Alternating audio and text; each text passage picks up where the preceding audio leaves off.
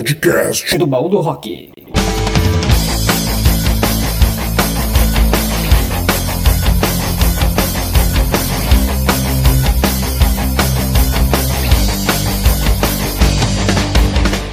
Bom dia, noite ou tarde, galera. Não necessariamente nessa mesma hora. Afinal de contas, o podcast do Baú é para ser ouvido a qualquer hora e em qualquer lugar do planeta. Além disso, a gente gosta mesmo de tudo junto, misturado, bagunçado e zoado pra caramba. Aqui quem vos fala é Luiz Totti, o TT de Ohio que os parta, com mais uma edição do podcast A Semana no Baú, trazendo para vocês as novidades, notícias e até umas exageradazinhas, né, galera?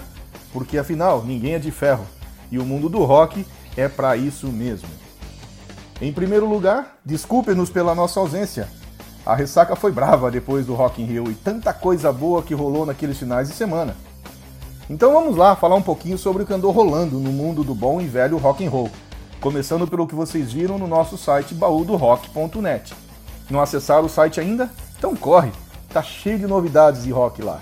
Aliás, eu não vou revisitar nada do site hoje, porque lá tem muita cobertura do Rock in Rio, muita mesmo. Nossos correspondentes e até o nosso menino do tempo, recomendando brusinha e capinha de chuva, estiveram lá praticamente todos os dias. Vamos lá, vamos começar com Bon Jovi. Todo mundo sabe que ele está lançando um novo disco agora em 2020, e deve ser lançado logo no primeiro trimestre. Então o ator e músico de New Jersey soltou um vídeo com seu single Unbroken, que foi composto inspirado nos veteranos de guerra americanos. E esses caras sofrem muito com um complexo chamado estresse pós-traumático, que é realmente uma reação violenta de tudo que eles passam, do sofrimento que eles passam nos combates que estão por lá. Esse vídeo, esse clipe que ele gravou, será exibido nos documentários To Be of Service, que mostra a importância dos cães na recuperação desses veteranos. Show de bola, hein? Golaço do Bon Jovi aí. Bom, falando um pouquinho sobre o astral, sobre o alinhamento dos planetas. Parece que estamos entrando numa casa em que os relacionamentos antigos, separados, estão se reatando. Tem algumas bandas aí já anunciando o seu reencontro depois de muitos anos fora do ar. Primeiro foi o Chemical Romance, que anunciou um show depois de 7 anos sem subirem ao palco juntos. E eles foram lá na Califórnia, no Shine Expo Hall de Los Angeles, no último... Eles irão lá no dia 20 de dezembro. Logo depois que o Chemical Romance se anunciou, veio também o Rage Against the Machine. Aí eu quero fazer um parênteses aqui, porque, na verdade, o Rage ainda não anunciou oficialmente. Mas saiu um perfil no Instagram, daqueles que ainda não estão... com aquele chequezinho azul, né? Aquela coisa de que o site é oficial, de que o perfil é oficial, mas alguém lá comentou e colocou inclusive o roteiro dos shows para março e abril do ano que vem. Então o Rage Against the Machine vai tocar no Texas, Novo México, Arizona e vai fazer 2 apresentações no Coachella de 2020 lá também na Califórnia. Então, monitorando, né? Isso aí já causou um furdúncio em toda a mídia especializada de rock no mundo inteiro. Mas ainda a banda não veio a público falar. E também não sabemos qual vai ser o line-up deles, né? Não sabemos quem vai subir no palco. Bom, na esteira de Bohemian Rhapsody, a história do Freddie Mercury, que foi um sucesso absurdo, né? 4 Oscars, mais de $1 bilhão de bilheteria. Agora tá virando modinha. Já tem outras bandas mirando nesse sucesso e trazendo para o palco as suas próprias biografias. Quem já lançou, inclusive, foi o Bruce Springsteen. Só que aí ele pegou uma tocada um pouco mais country, uma coisa um pouco mais nas montanhas, um negócio diferentão assim. Eu tive a chance de ver o trailer quando eu fui ver o show do Metallica nos cinemas, né?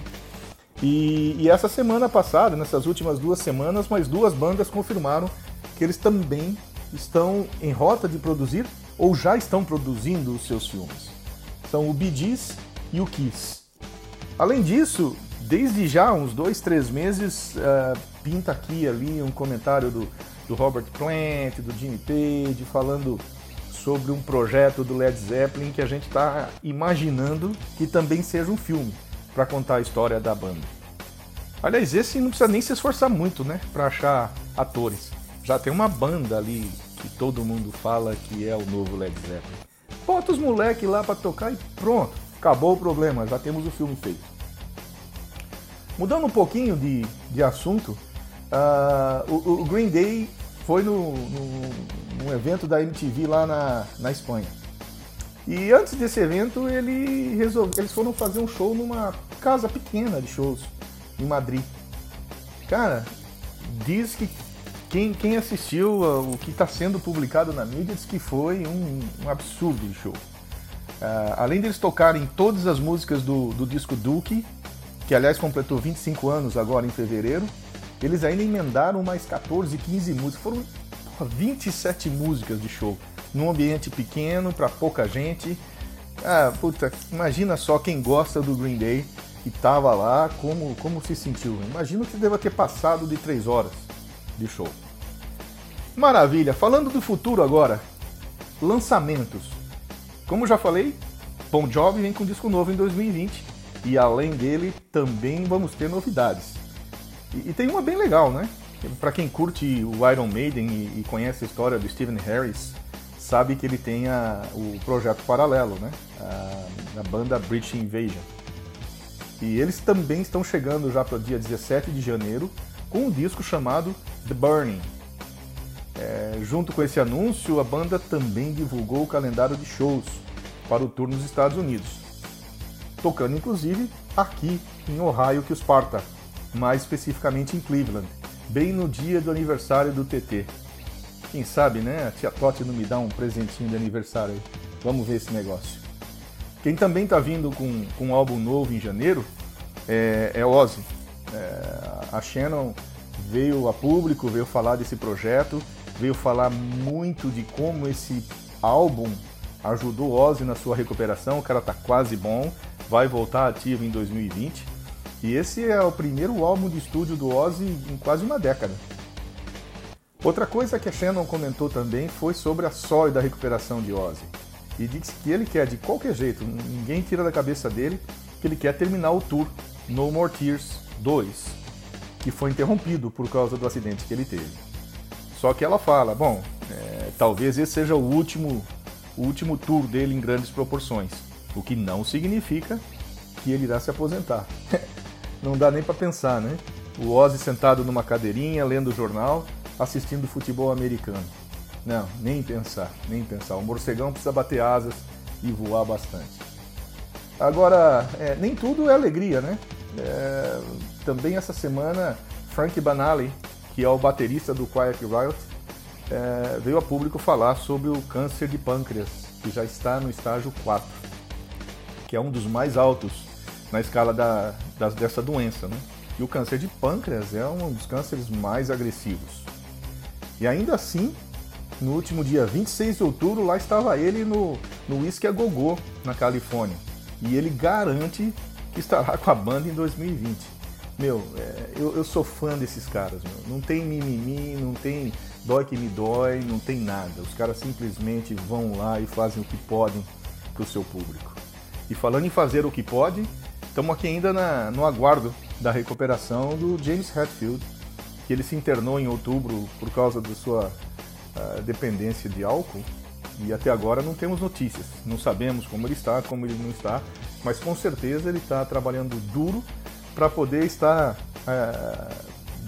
bem ativo na temporada de shows de 2020, e o Brasil espera que sim, né? Afinal de contas ele estará por aí nesse próximo ano. Para finalizar, uma curiosidadezinha aqui, uma coisinha interessante. Eu não sei se todo mundo já viu esses bonequinhos de artistas e de cantores de rock, bandas de rock, feitos pela empresa Funk Pop. Tem muito lá. E agora eles lançaram que o próximo a figurar na sua lista de bonequinhos é o Def Leppard. Que também vai estar, só por enquanto, disponível só pela pré-venda no site. Cada bonequinho custa em torno de $12, deve sair em torno de R$50, 50 e poucos reais, dependendo da cotação do dólar. E eles estão numerados de 147 a 151. mas quem quiser entrar no site para ver, o site é funko.com, funko.com, e a entrega, o lançamento vai estar só no dia 11 de fevereiro do ano que vem. Beleza, gente? Então, por hoje é só, velhinhos e velhinhas. Não esqueçam de visitar o site do Baú, baudorock.net, para ficar informado de tudo o que acontece de bom no mundo do rock. Por hoje é só. Tchau, galera, e let's rock!